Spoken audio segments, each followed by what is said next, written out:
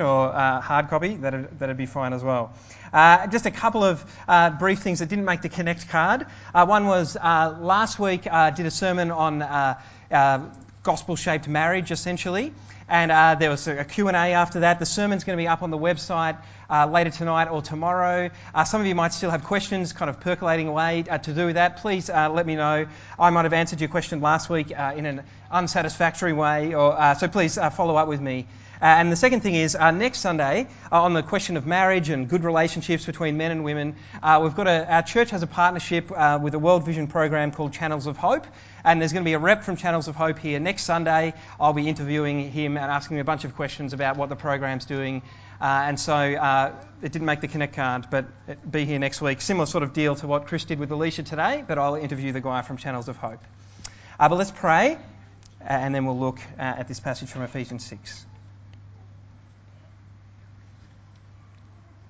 Our Father, please speak to us this day.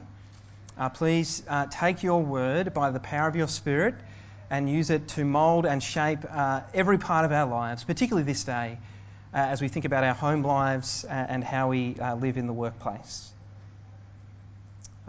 Please, Father, help me to be faithful and clear and humble. And please, may we really feel that we have met with you this day and heard your voice. Amen. So we've just come through the US elections. Some of you might have been following that really closely, perhaps others not. But we've certainly heard a whole lot about the word integrity. Does Hillary Clinton have integrity? Does Donald Trump have integrity? And those are good questions to ask of prospective presidents of the United States. But it's easy to kind of look at someone else and say, does that person have integrity? What about you? Are you a person of integrity? One definition of integrity is a state of being whole and undivided. So a bridge could be said to have structural integrity when its structure is whole and not compromised, not divided in any way. Likewise, a person has integrity when their life is whole and undivided. Their life is kind of integrated. There's kind of consistency in how they live across all the different spheres of their life. You're really clear on who they are as a person. In this sense, I think that a whole bunch of Christians, including myself, let's be honest at times, we lack integrity. We lack integrity in part because we've bought into the rhetoric of our culture, which tells us, sure, you can have your religious beliefs, just keep them to yourself. But it's a private thing between you and God. And so we've kind of bought into that so much that we tend to privatise our faith. We compartmentalise it and allow it and think of it as affecting some parts of our life, but not our whole life. And so we end up lacking integrity. Some parts of our lives are shaped by the gospel, and other parts we just live essentially exactly the same as someone who's not a Christian. There's not that consistency or wholeness to our lives. And what we see in Ephesians and really in the whole Bible is that being a Christian is not just a private thing between you and God. It's an all-encompassing system of belief that should shape over time every part of your life. Last week we saw how the gospel, the good news of who Jesus is and what he's done, how the gospel should shape our marriages. And this week we're going to see how the gospel should shape our homes and our workplaces. As that happens, over time we'll be more and more people of integrity. So first, let's look at verses 1 to 4. Paul talks about what I'm saying is gospel-shaped homes. Before we look at the details of the verses, I just want to say right up front that I am a parent. I've got 2 kids, but I haven't been a parent for very long, and I'm certainly not the font of all wisdom about parenting. But God is the font of all wisdom, and his word has some useful things to say. And so hopefully I'll be able to explain those things and apply them as humbly and as fruitfully as possible. So verses 1 to 3, Paul talks to children who are a part of the church. Unfortunately, our kids are out in kids' time mostly, but the kids up the back crawling around, tune in. Right? Right, but this is another example of the theme Paul introduced back in chapter 5, verse 21. Right, you remember back then, the Spirit-filled community, Paul said, is one in which people submit to one another out of reverence to Christ. And then he's giving us 3 examples of that. Last week, he talked about wives submitting to their husbands. As I say, listen to the sermon if you want to hear more about that. And in this passage, talking about children submitting to their parents and slaves submitting to their masters. Before we look at this section about kids, it's worth asking, how old are the children that Paul's talking to? Some of you might have that question in your mind. And it's actually quite a hard question to answer. Because different cultures have different answers for the age at which someone is a child or not. Right, but probably the best thing, actually it's particularly important in our context, where lots of children are living with their parents well into their 20s, right, for all sorts of reasons. So it's important to, who are these children? Well, the best that we can do, I think, in answering that question is that if a particular culture identifies a child as a child, according to law, custom, tradition, then it's reasonable to say that the child's a child and that these verses apply to them. Right, so here in Australia, generally speaking, these verses are for people under the age of 18. Of course, if you choose to live at home under your parents' roof beyond the age of 18, that might blur the lines a bit. It might make the conversation with your parents a little bit more difficult. But in general, in Australia, a child is someone under 18. So I'm saying that's who these verses apply to. Teenage years, tricky too, right? Increasing independence, all right, but that's, in general, that's the answer, I think. So let us look at the specifics here, right? First, verse 1, Paul says children should obey their parents. Right? Obedience is really the fundamental, obedience and love, right? They're 2 sides of what the relationship between parents and their kids. Right? Obedience is fundamental of what parents should expect of their kids. It's not absolute obedience, right? If a parent tells a child to do something that's illegal or that's clearly unbiblical, the child doesn't have to obey, right? But in general, children obey their parents, right? And you'll see there that Paul says they should obey their parents for this is right. Right? He's thinking here about what you might call natural law. Right? It's the law of relationships that God has kind of written into the heart of every human being. So really, it doesn't matter what culture you're from, whether it's Christian or not, pretty much all cultures say that it's right for children to obey their parents. I don't know of a culture that says it's right for parents to obey their kids. Perhaps some Western kind of, perhaps some people you know go by that kind of philosophy. But generally speaking, it's right, Paul says, for children to obey their parents. So this means that in loving ways, in appropriate ways, children should kind of require obedience of their kids. They should enforce it. We'll talk more about this in a bit, but this is part of what Paul means when he says children should obey their parents in the Lord. You see that there? He's saying that when a parent teaches their kids to obey them, right? For a kid, their parents are the primary loving kind of authority figure in their life. Right, so if a parent teaches their kids to obey them, they're also teaching them to obey the Lord. On the flip side, if a parent fails to teach their children to obey them, they're also teaching them that they can disobey the Lord and there's really no consequences. No big deal. Right, so children should obey their parents. Second, children should honour their parents, Paul says. They should honour them not just because it's right, like not just because of the natural law, but because of God's actual law, right? His written law, the 10 Commandments. This command that children should honour their parents is the 5th of the 10 Commandments. You can chase it up in Exodus chapter 20 if you want to. Now, of course, on one level, children honour their parents by obeying them. But what are the kind of limits of that obedience? Well, in general, I think that children should obey and honour their parents in all areas of their life, whether their parents are Christians or not, unless doing so means disobeying God. Well, that's the caveat.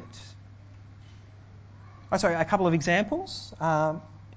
Let's say a non-Christian parent forbids their child who's become a Christian from being baptised. What does the kid do? Well, I think the child can obey that. They can honour their parents in that. Right? Because Jesus tells his disciples that they should be baptised, but he doesn't say exactly when that should happen. And a child can easily wait until they're an adult to make the decision to be baptised.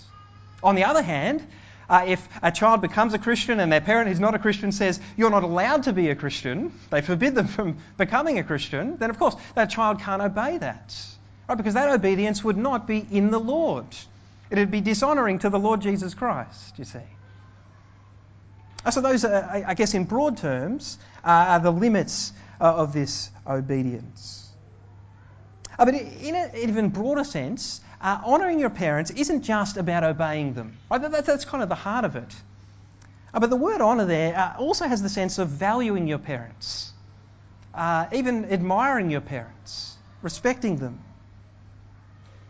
Now, of course, some of you might have trouble thinking of anything about your parents that you could honour.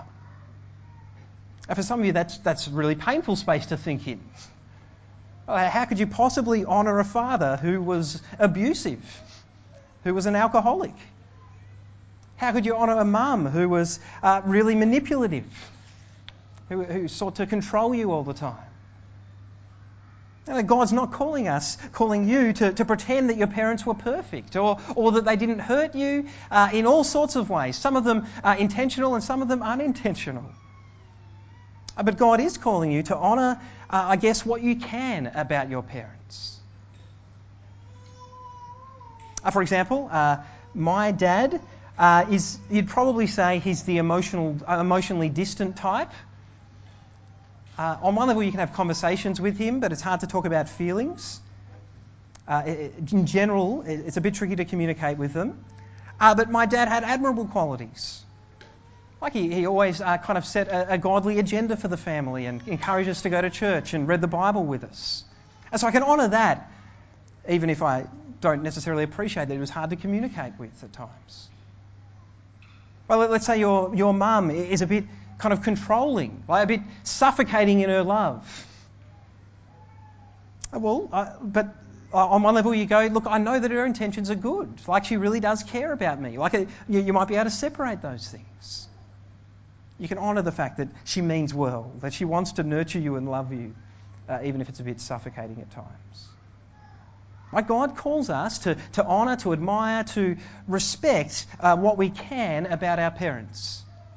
Maybe even to be specific about telling them that from time to time. And Paul gives two encouragements here to children, incentives really, for them to obey and honour their parents. The first is that promise. Right, he says, if you obey and honour your parents, life will go well for you and you'll enjoy a long life on this earth. That sounds pretty blanket, doesn't it? Like, this is not a guarantee that every child who obeys their parents is going to live longer and have a better life than every child that doesn't. There's no guarantee of that. But it is saying that God's blessing, in general, follows obedience. And so God will bless children who seek to obey and honour their parents. That's the first incentive. The second and the most important incentive is that Paul says we should obey and honour our parents in the Lord. Right, that phrase, in the Lord, he's saying that your willingness to humble yourself and to obey your parents is really just a natural extension of your willingness to humble yourself and obey Christ the Lord. Right, it's an outworking of the gospel. So if you're a Christian child who finds it hard to submit to the authority of your parents, to obey and honour them, it's probably a sign that you're struggling to submit to obey and honour the Lord Jesus in parts of your life. I think this is a spiritual litmus test for kids, for children. So those are the incentives. Of course, I reckon at this point, probably most of us, whether you're under or over 18, on one level, you might be feeling a bit guilty. I think most of us find it really hard to obey and honour our parents. And there could be all sorts of reasons for that. But at its core, I think it's because in our sin we are completely convinced that life would be so much better if only we were in control. I said that with Ada. It's like she's 3, but she's utterly convinced of that.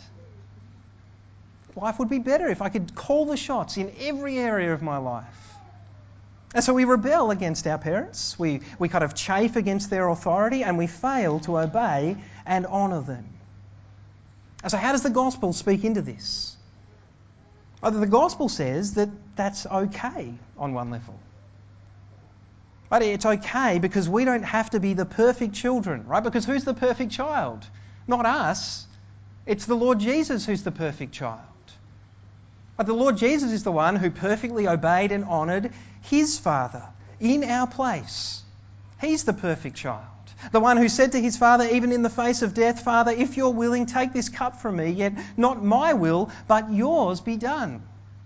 But he is the perfect child, the one who obeyed and honoured his Father all the way to death. Right? And because Christ is the perfect child, but it's not, even though he's the perfect child, isn't it?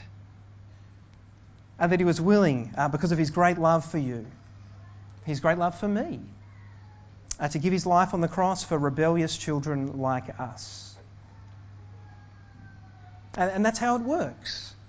Right? The more you understand that you're accepted by God, not because you're a perfect child who's nailed obeying and honouring your parents at every point. Now, you're not accepted because of that. You're accepted because Christ is the perfect child, the perfect child who loved you and was willing to die in your place on the cross for all your rebellion. Right? The more deeply those truths shape your life, the more willing you'll be to respond to Christ's great act of love, his great act of obeying and honouring his Father by obeying and honouring your parents. That's how the gospel drives you to this kind of lifestyle. It's not just big stick, here's the rule, obey it. It's life transformed by what Christ has done for you. Right? You'll be a gospel-shaped child. That's the kids. In verse 4, Paul turns to parents. Just briefly, you'll notice in the Bible reading, Paul addresses this specifically to fathers. That doesn't exclude mums. Right? In Paul's day, the word brothers was often used as a generic term. So I could say brothers, even though there's sisters here. Right? It was a generic term for a crowd that included both. In the same way, you could say fathers to a crowd of mothers and fathers. So it doesn't exclude mums, and for the most part, I'm going to talk about these verses as if they address parents. So I will say one or two things directly to dads. So Paul's words in verse 4, you can see they have a negative and a positive side. The negative side is that parents shouldn't exasperate their children. This is particularly about how we discipline our kids. So the question is, what might it look like to discipline our children in a way that doesn't exasperate them? I said earlier, I'm not an expert, but I'll make a few suggestions, just a few suggestions. The first is that our discipline of our kids should be predictable. Right? Our children should know exactly where the boundaries are. That's containing for kids. That's what they need. Kind of clarity and predictability on where mum and dad set the boundaries. Second, our discipline should be reasoned, not arbitrary. So particularly as kids get older, they should know not just where the boundaries are, but why the boundaries are there. Why is this important? Because remember, we're teaching our kids in how we discipline them what God is like. And God never just says, do this just because I'm powerful and you're not. No, he has loving and wise reasons for the boundaries he puts in place. So as much as possible, we want our kids, as they get older in particular, to understand the loving and wise reasons that we have for the boundaries that we put in place. Our discipline reasoned, not arbitrary. A third, I reckon our discipline, this is perhaps a no-brainer, right? It has to be consistent. Right? Like, don't set a boundary here and then move it all the time. That's exasperating for kids. It's exasperating for you in the workplace, isn't it? We'll talk maybe. But like if your boss is constantly shifting the goalposts, that's tricky. It's exasperating. Right? So as much as possible, we want our boundaries to be consistent. And we want to be consistent in trying to enforce the boundaries. Like even when we're tired and can't be bothered. Try to kind of hold the line. Fourth thing, we should try to show care and love and self-control in our discipline. We've got to be honest. Like, if you're talking with parents, kids are extremely frustrating, aren't they? Like, it's very, very easy to get angry. It's very tempting to lash out, to have outbursts of anger. We've got to remember that that's not what God's like. Like, God gets angry at things, but his anger is controlled. It's not lashing out in an uncontrolled manner. And so we should seek to show love and self-control and care in our discipline. So those are at least some aspects of discipline that might not exasperate our kids. On the positive side, Paul says we should bring our children up in the training and instruction of the Lord. This is positive. It's saying we should actively teach God's word to our children. And just a word here to mums and dads. There's no way we'll be able to do this if we don't know God's word ourselves. So as parents, we've got to make regular time to study God's word, to reflect on his word, to meditate on it, to be moulded and shaped by it. Incidentally, this is one of the things we're grappling with as a church. As a whole bunch of people have children, and our structures for encouraging people in maturity is like, come to an evening Bible study. Well, what do I do with that? So this is a challenge that we need to address. How do we keep helping parents to be fed with God's word so they can actively teach and instruct their kids? But anyway, you're wanting to be moulded and shaped by God's word. You're wanting your kids to see you applying God's word to your own life. So they might see that when you say sorry to your husband and wife in front of them. Or husband or wife. Husband and wife. That'd be a bit quirky, wouldn't it? Husband or wife. Right? That's okay. That's a good thing to do. Like, let your kids see you say sorry. That's a great thing to model. Or they might see it when you actually ask them to forgive you for when you lost your temper, when you were disciplining them. Right? Well, we should be actively teaching and modelling God's word to our children. And that leads to, I guess, two applications I just wanted to touch on. The first is that as parents, I reckon we have to understand the difference between discipline, which, at least how I think about it, maybe you've got a much better framework than me, but like understand the difference between discipline, which is often largely about behaviour management, and discipleship, which is actually about seeking to shape our children's hearts with the truth of the gospel. You see the difference? And so I understand this is really hard, especially when your kids are young. They're just not capable of rational conversation about the gospel, especially when they're angry or upset. Right? So I understand that like the whole tension between let's just put boundaries and manage behaviour and let's shape hearts by the truth of the gospel, that's hard to grapple with. But as much as possible, I think we have to find ways to do this, like just simple ways. And who knows what goes in, but like for example, since Ada was quite young, we've tried with varying degrees of success to not just say to her, don't push other kids at the playground.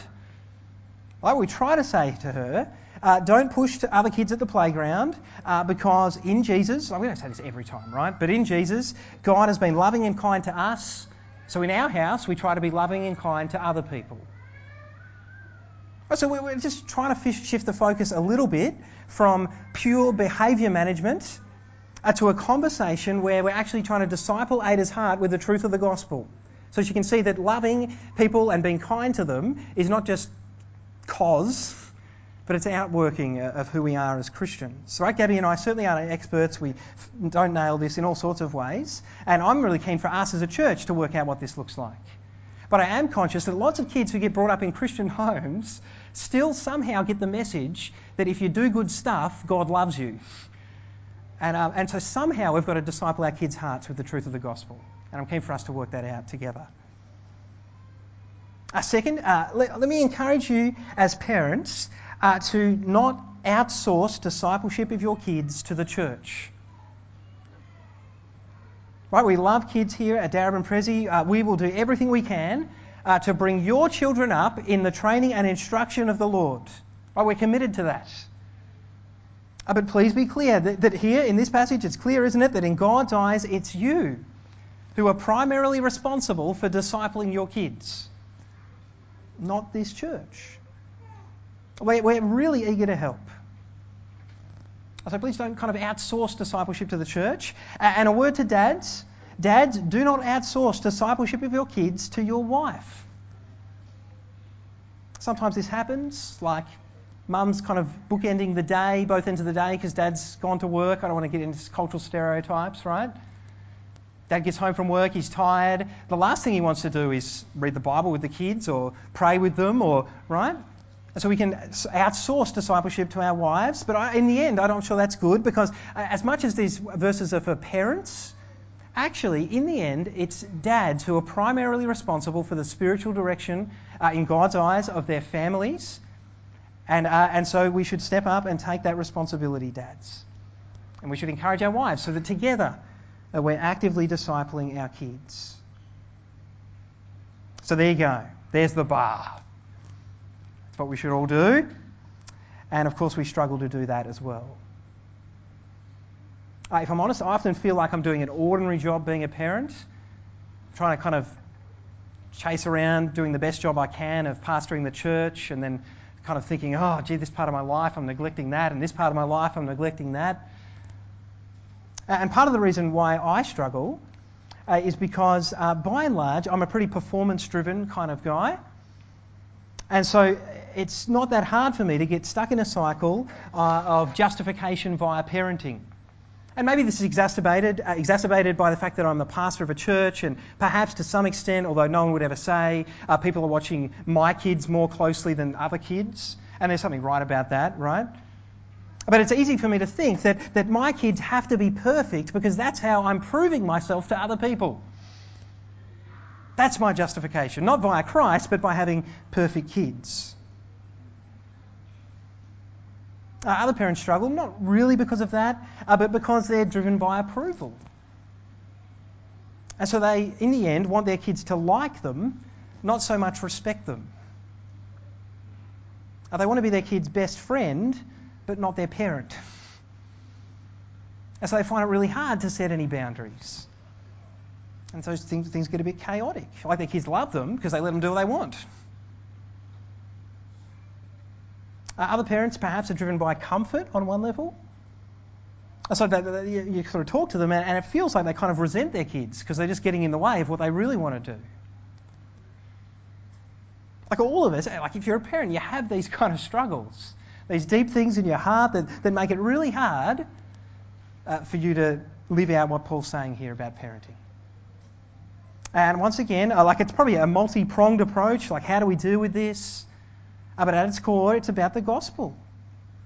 Right? Because the gospel tells you, and it tells me, that we don't have to be perfect parents. Because who's the perfect parents? The perfect parent is our Heavenly Father. He's the perfect parent.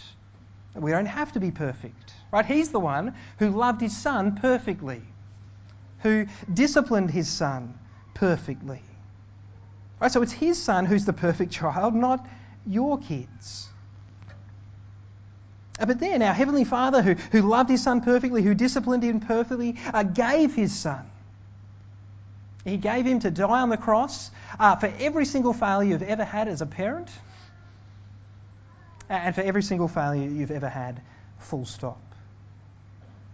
But I reckon the more that truth shapes your life and how you think about parenting, the more you'll respond to your Heavenly Father's great act of love for you by being a bit more like him in the way that you discipline and disciple your kids. Right? It's gospel-shaped parenting, verses 1 to 4. Gospel-shaped home, parents and kids. Verses 5 to 9, Paul moves on to workplaces. I could have easily done these as separate sermons. No time. So here we go, workplaces. Probably shorter on workplaces. Some of you might think, as you read these verses, why doesn't Paul condemn slavery? Reasonable question. Don't have time to answer it fully today. But my short answer is that Paul's main concern in this passage is not whether slavery is illegitimate or legitimate, but how the gospel should shape how Christian masters and Christian slaves relate to people in their workplaces. That's his concern, not building a case for whether slavery is Christian or biblical or not. If you want to talk more about that, we can. You also see I'm going to apply this to employees and employers. That's not because I think the relationship is exactly the same. It's just because it's the most parallel context for us.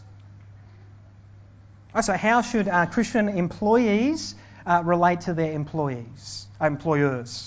4 or 5 things, right? First, they should obey them. That's what Paul says, isn't it? Your employer tells you what work has to be done, perhaps how it should be done, when it has to be done, and your job is to do it, isn't it? You obey them. Like with kids, you don't obey them if it means disobeying God, but generally speaking, you obey. Second, you respect and fear your employer. This is willing respect, not respect through gritted teeth. And the fear here is not about being terrified of your employer. It's just honouring and respecting their role as your boss. Which I understand it might be hard if they're really foolish or dysfunctional or disorganised, but that's the calling. And Paul does say it's made easier by the fact that ultimately, when you respect and fear and serve your employer, your earthly master, you're not actually serving them, you're serving Christ, your heavenly master. So you see how this is an outworking of the gospel. You respect and fear your employer as you respect and fear Christ. A third thing, employees serve their employers with sincerity, Paul says. This has the sense of being generous in how you work. Don't be known in your workplace as being the person who does the bare minimum all the time. You might need to put different boundaries around your work to other people in your workplace because you're a Christian, I understand that. But let's not be known as the people who do the bare minimum. Let's be known as people who are generous in our service. We're prepared to go the extra mile. Fourth, employees should be loyal to their employers. This is my way of summarising that phrase where Paul says employees should obey their employers, not just to win their favour when they're watching them, but like slaves of Christ, doing the will of God from your heart. Right? You don't just work hard when your boss is watching you and then kind of go back to watching the cricket or kind of surfing the net in some other way. Right? You loyally work hard for your boss. You work hard for your company, for your organisation, whether they're watching you or not. Why? Because you know that even when your earthly master is not watching, your heavenly master is. Right? Your earthly master might not see everything, but he does, and he rewards accordingly. Fifth, employees should have goodwill towards their employers. We serve them wholeheartedly, Paul says. Not begrudgingly, but willingly, cheerfully. And I touched on before, there will be rewards if you serve your employer in this way. Paul's obviously thinking about heavenly rewards from your heavenly master. But in general, this is true on an earthly level, isn't it? If you serve wholeheartedly in your workplace, generally speaking, you'll be rewarded. It might be a pay rise, a promotion, a new opportunity opens up. And I reckon it's okay to be motivated by that. As long as your primary motivation is to do what pleases your heavenly master and to receive his rewards. And what about Christian employers? Or perhaps people here who you might not directly employ people, but you've got a position of authority in your workplace. Well, on one level, everything Paul's just said to employees applies to you. Because you see there, he says masters are to treat their slaves in the same way. But that doesn't mean employers are supposed to obey their employees, right? That's a bit ridiculous. Kind of, no, I'm obeying you. No, I'm obeying you. No, we know that's not what he's saying. But it does mean that employers should treat their employees in the same way that they would like to be treated. And as a Christian, there's two reasons for that. So I'm just going to finish by talking about them. The first is that no matter who your employees are, no matter who you're overseeing, no matter what their status in the workplace, they are created in the image of God and they deserve to be treated with the utmost dignity and respect. It's a creation thing. It's an image of God thing. R.C. Sproul, a guy in the States, wrote a book called The Search for Dignity. And in it, he tells a story of a day that he spent observing non-verbal communication at a local hospital. So he's looking at how doctors and nurses and other hospital staff communicate to one another. And as he was observing throughout the day, he noticed how some nurses in particular, probably not true of all nurses, you talk to the nurses here, but some nurses in particular seemed to kind of really switch on. They really kind of perked up when certain doctors came into the room. And it was clear that those doctors were at the top of the food chain. Right? Their body language, their facial expressions, it just told you that. But then, as Sproul was kind of thinking about that, he saw a man pushing a trolley of dirty laundry along the corridor. And he looked quite happy in his work, quite cheerful, pleased, to be fulfilling his purpose as a cleaner at the bottom of the food chain, pretty much. And then Sproul saw one of the nurses who'd been with the doctors going along the corridor, and the guy pushing the laundry trolley raises his head. What's he looking for? He's looking for some kind of acknowledgement from the nurse. A smile, a nod, some kind of recognition that he exists as a human being. But the nurse turns her head away, looks down. And the guy, he keeps pushing his trolley, but you can just tell he's deflated, right? Every bit of dignity and respect has been sucked out of him because one person dropped their head. Right? This happens, doesn't it? It happens in our workplaces. And this kind of behaviour is just not on if you're a Christian. Like Christians should treat everyone in their workplace, or Christians, I should say, should never treat anyone in their workplace as if they're invisible, as if they somehow don't count, or they're not worth your time. Like Christians acknowledge and respect all people, no matter what their status in the workplace. Everyone's created in God's image. They deserve to be treated with the utmost dignity and respect. But it's more than that. Well, no, let's come at it this way.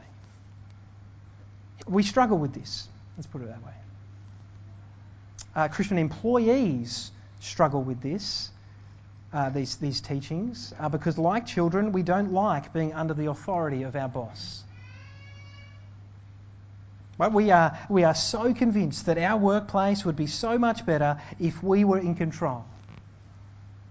Right, you sit there, you think that pathway, that process, that policy, that procedure, right, it would be all functioning kind of beautifully if only I was at the helm. The trouble is, if you look at the cross, you see that we don't do that good a job of being in control. Right, it was our desire to hold on control of our lives and be in control of everything that led our Heavenly Master to need to die on the cross. So employees, we ought to respect and obey our employers, as we see that our Heavenly Master was willing to respect and obey His Father for our sin, for all our kind of chafing against our employer's authority. And employers struggle. And perhaps part of the reason why they struggle is because on some level they think, but I've worked really hard for this position.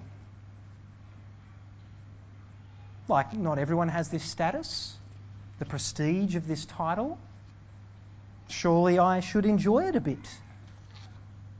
Maybe I should flaunt it a bit at times, at the expense of others.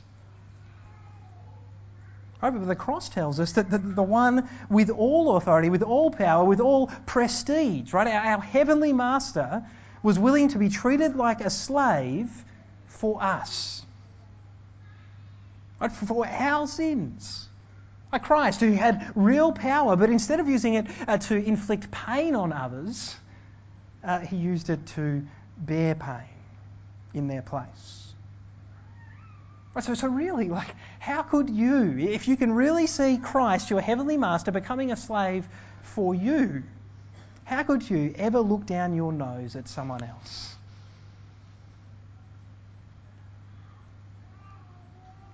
Right? I hope you can see how being a Christian is not just about sorting out your personal relationship with God.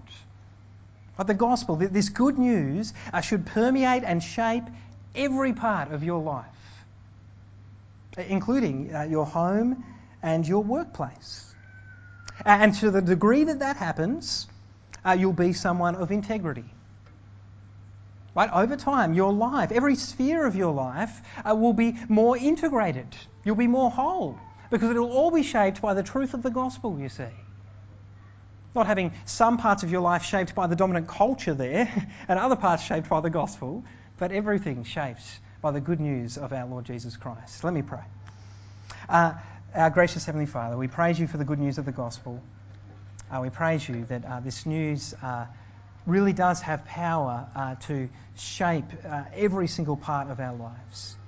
We confess that we struggle with this, that we do tend towards privatising our faith or kind of compartmentalising it so that we allow Jesus to rule over some parts of our life but not others. We apply the gospel to some parts and not others. Help us this day in particular to think about what it looks like for our homes and our workplaces to be shaped by these truths in the gospel, particularly for parents as they parent their kids, for children in terms of how we relate to our parents, and for employees and employers. Help us to bring honour and praise to you, our Heavenly Master. We pray in your name, Lord Jesus. Amen.